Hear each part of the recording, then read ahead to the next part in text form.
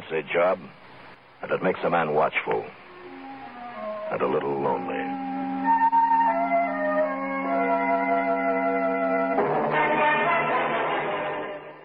Come on in for an evening of poems and stories about the American West.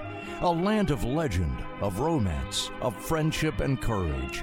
A motherlode of remembrance.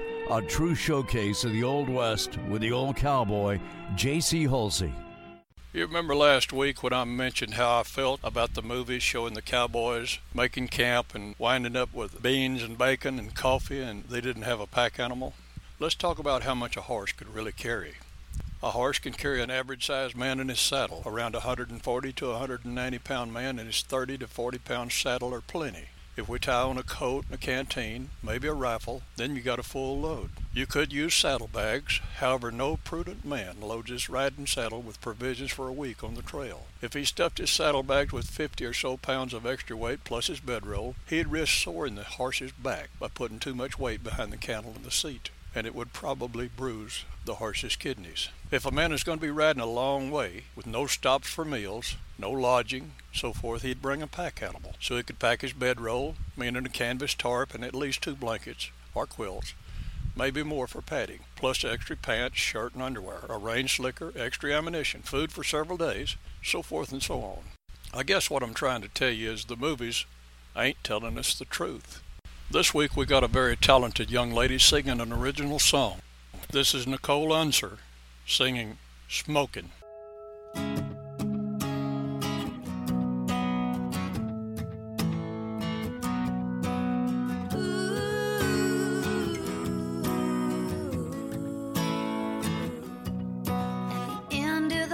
Getting close to closing. She grabs a marble matchbook and flips it open and presses a smoke against her cherry-stained lips. She strikes up a match just to watch the flame, as red turns to blue, turns to ash to pain. 'Cause smoking leads to drinking, leads to thinking about him. But he makes promises that he can't keep, and he keeps telling her she's what he needs. That cigarette keeps burning out, and like his love, it lets her down. Someday she'll figure out that smoking leads to drinking, leads to thinking about him.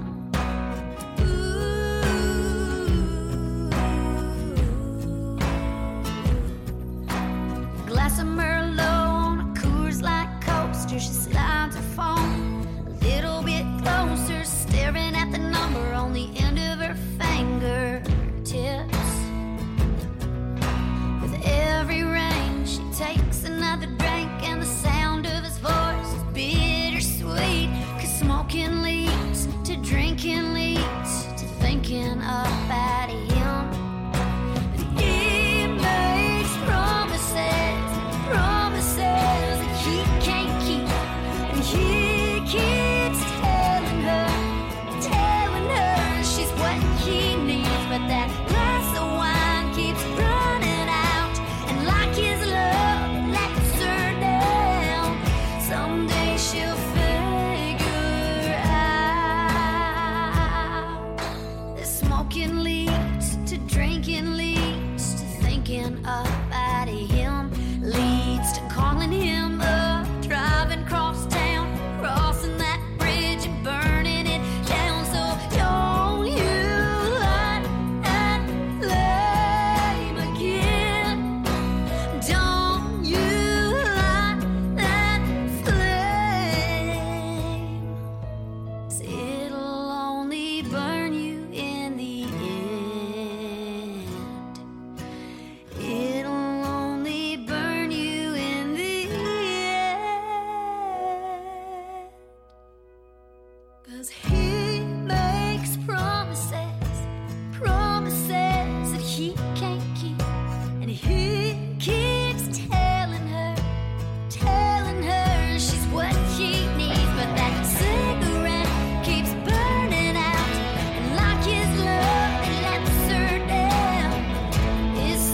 she's figured out that smoking leads to drinking, leads to thinking about him.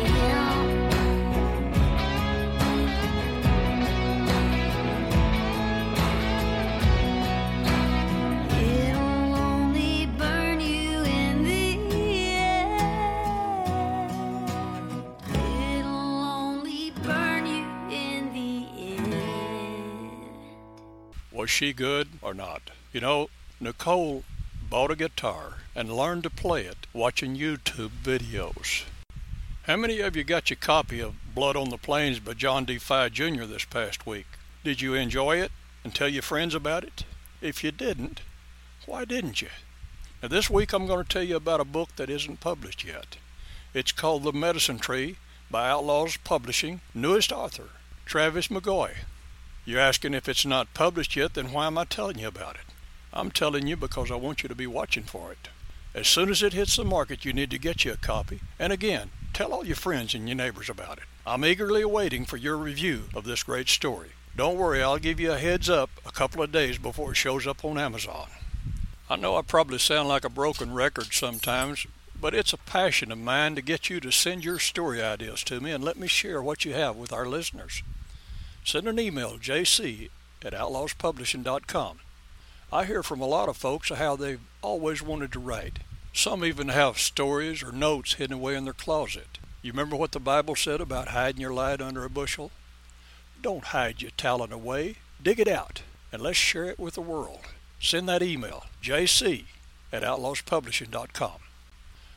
What is this fascination, or should I say addiction, to cell phones?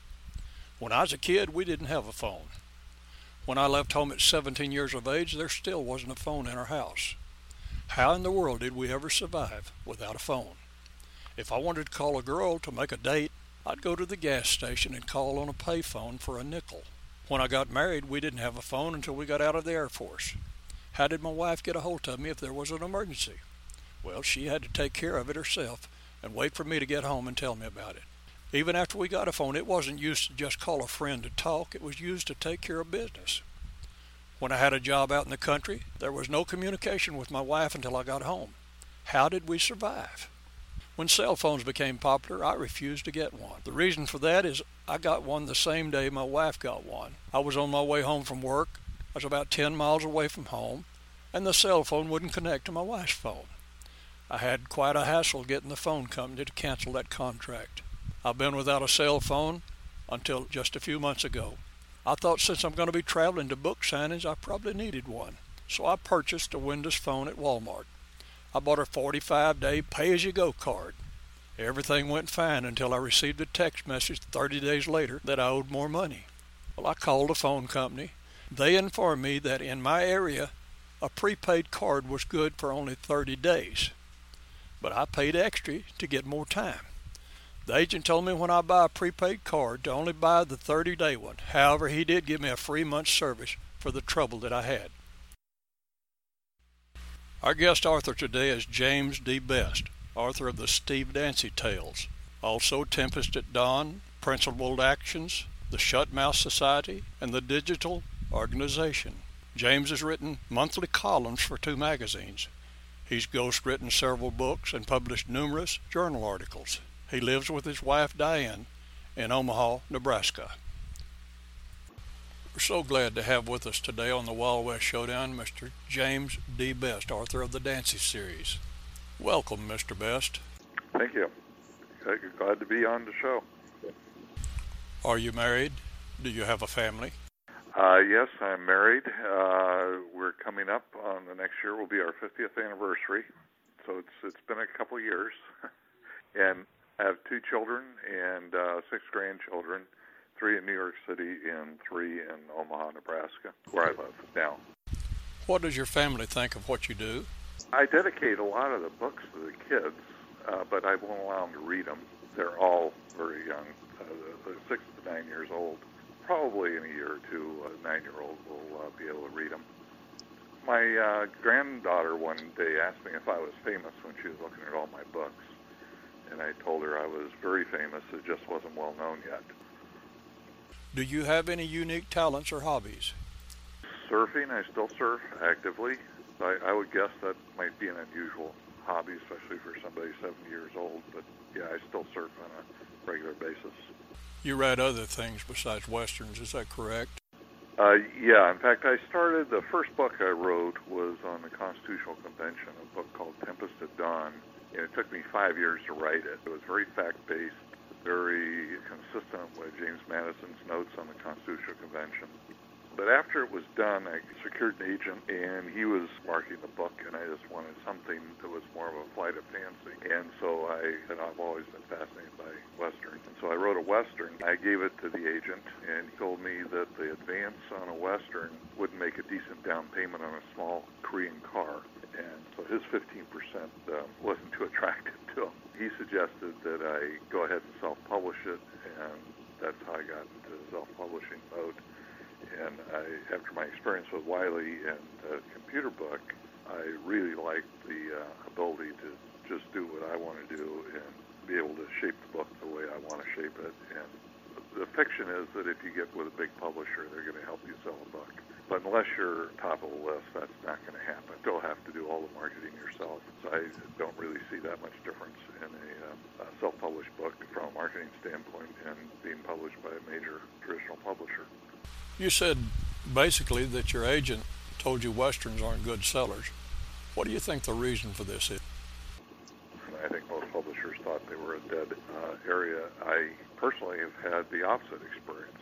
One of the things I found is now my Westerns outsell my other books by a long shot, and that's why I just keep writing them. People who are Western fans and enthusiasts for Westerns find you, and you don't have to do as much marketing, fight the big houses and all their publicity machines and everything else. So in a way, it's a smaller market, but it's a more enthusiastic market. So I like writing Westerns. There seems to be a bias against Westerns unless they happen to take place in space or in a magical kingdom or something like that. And basically the themes of a Western are completely okay as long as they aren't in the American West. In my opinion, a Western is a historical novel that happens to take place in the Western United States, usually between the Civil War and 1900, but I like modern Westerns as well. I don't know why there's a bias against them, but I think it's fading.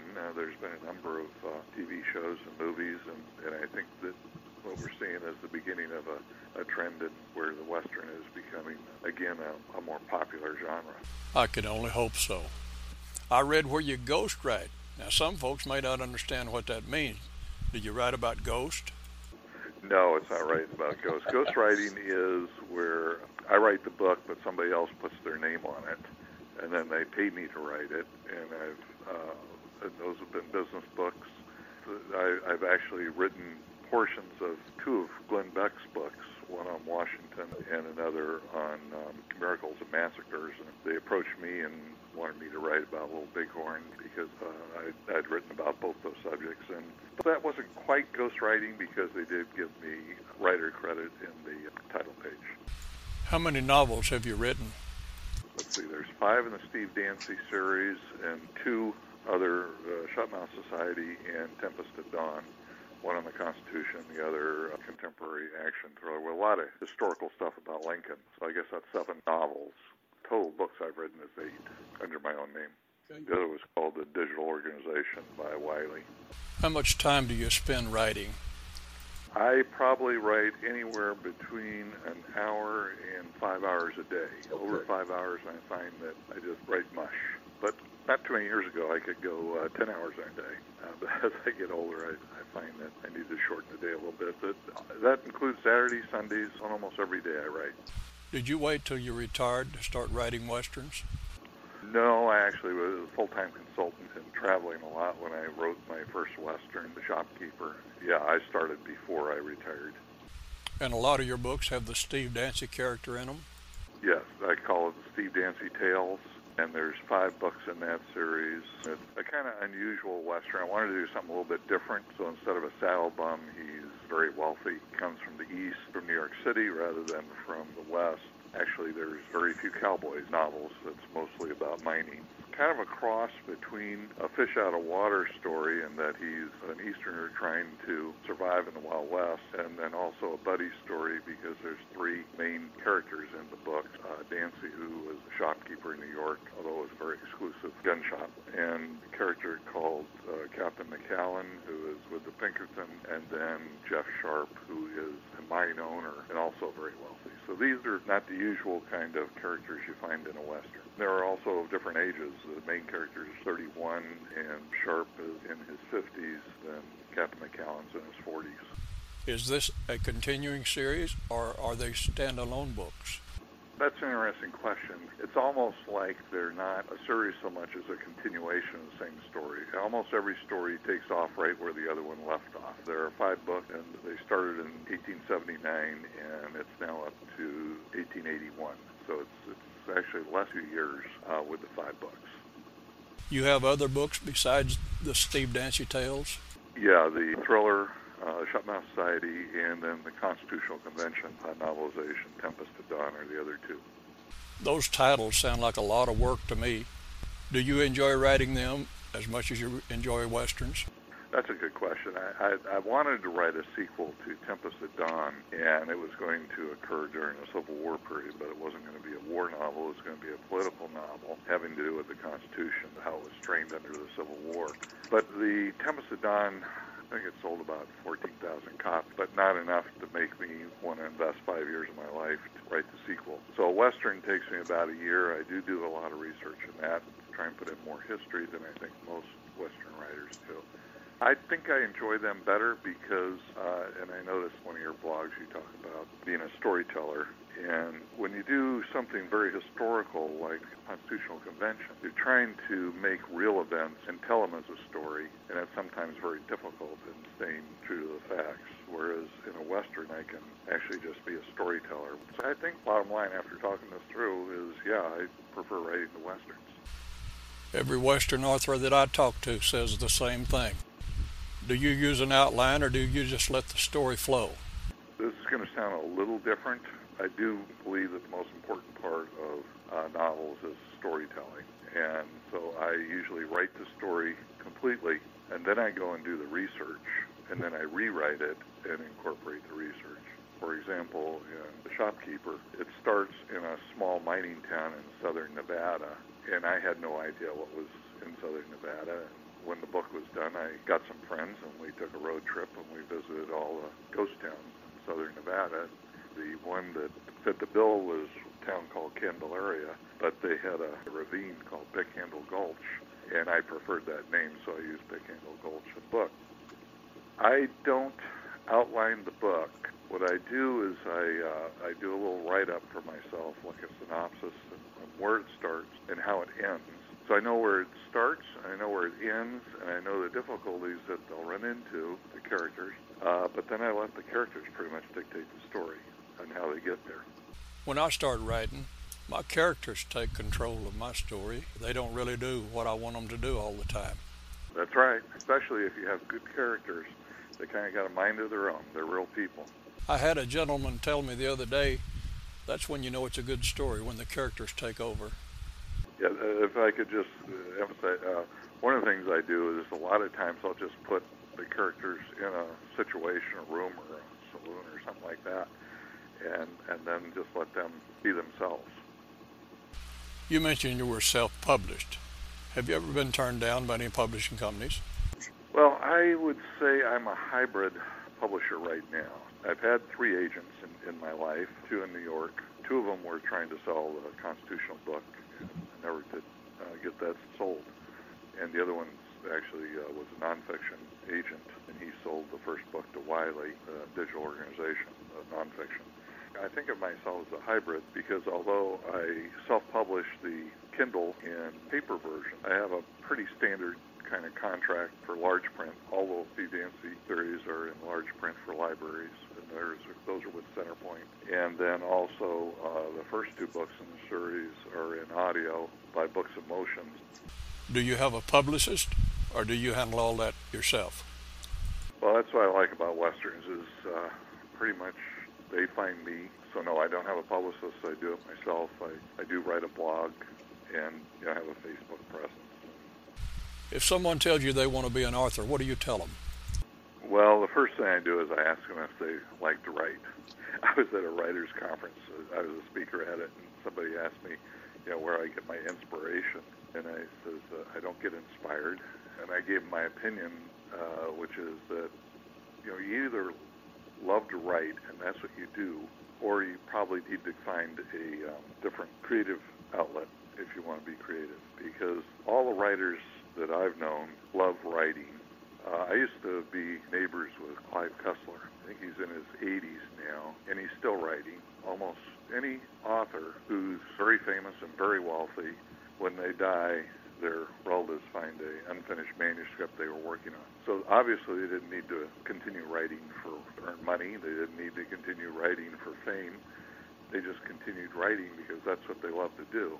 If you want to be a writer, I think the first thing is you have to ask yourself, do I like writing? If I think it's work and it's hard and I need to be inspired, then probably you need to look somewhere else. Are you working on anything new? Yes, I'm working on the 6th Steve Dancy book. Do we have a due date on it? It'll be before the Christmas shopping season for next year. I'm sure the Steve Dancy fans aren't too happy about that, but we got to do it the way we got to do it, don't we? Yeah. Well, the last one, Jenny's Revenge, the 5th one that's just out now, it's not even out in print. It's been out in ebook format for a while, but it's not out. Okay. Not made the print version yet. Do you feel like you've learned anything from your writing?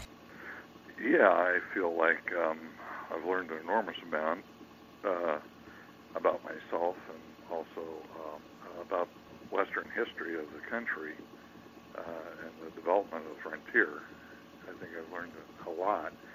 And I think one of the things that stands out, and one of the reasons why in the 4th book I went to New Jersey, is that there was a whole other frontier that was very active at this time. There was and Thomas Edison was inventing the light bulb, and telegraph was compressing. It put the Pony Express out of business, and then trains were making travel easy across country. So space and time were being contracted for the first time in the history of man because they weren't traveling by horse anymore. It was actually a very exciting time in the history of the world.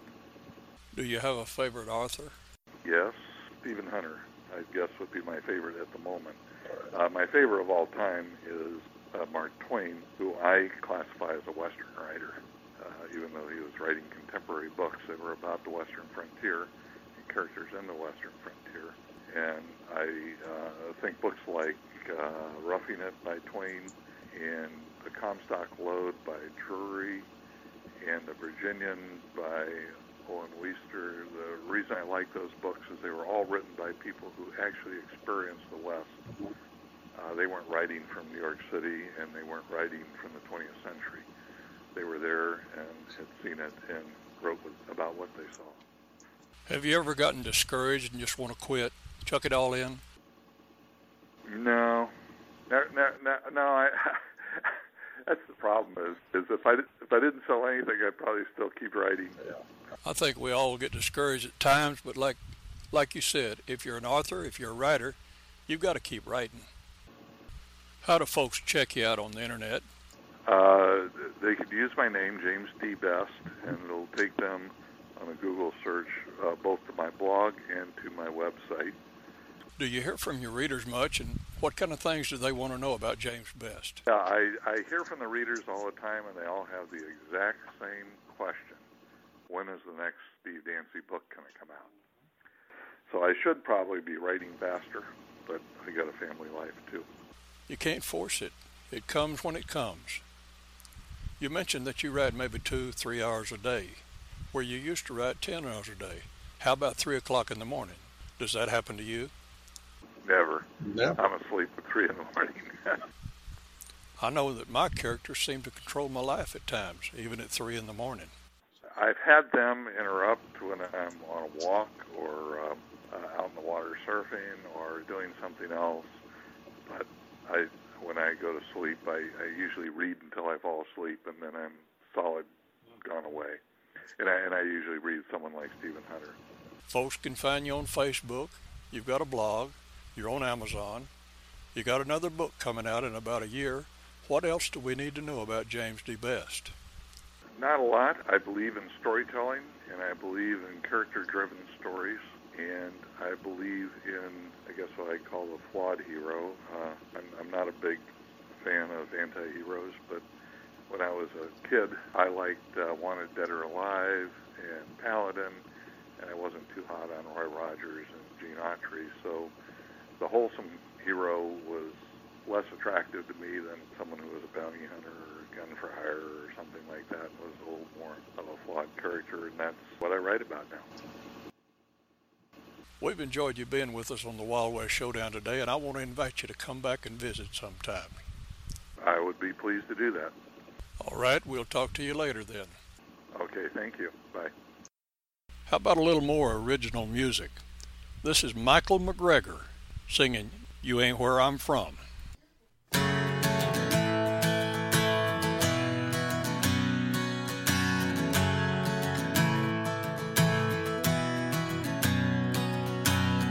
Got your big jacked up truck, bet your son it ain't never stirred dust on a back road round the Tennessee line. Yeah, you got that tape, Hank Jr. 88, but you don't even know one damn line. No, you don't know nothing about where I'm from, son. Yeah, that small town back road hanging where the corn grows, plowing that dirt till the sun goes down. Nothing but a bonfire creek bank swinging off an old branch. Yeah, what you think about that? Only one thing left I can say, son, you ain't where I'm from.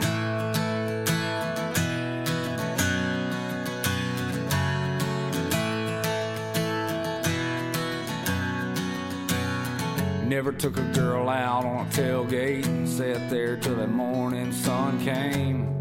Now I'll bet you had to get her home. Go check into your high rise, look out over that skyline. I sit right here on the farm.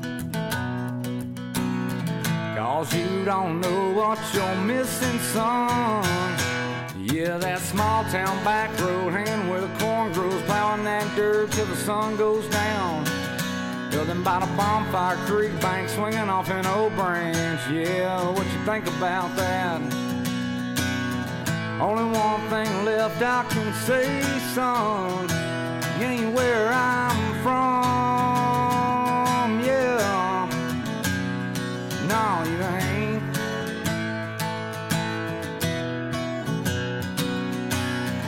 Yeah, you can keep all those city lights. I'll stay right here and keep my starry nights. In that small town back road hanging where the corn grows, plowing that dirt till the sun goes down. Nothing but a bonfire creek bank swinging off an old branch. Yeah, what you think about that? Only one thing left I can say, son, you ain't where I'm from. No, you ain't.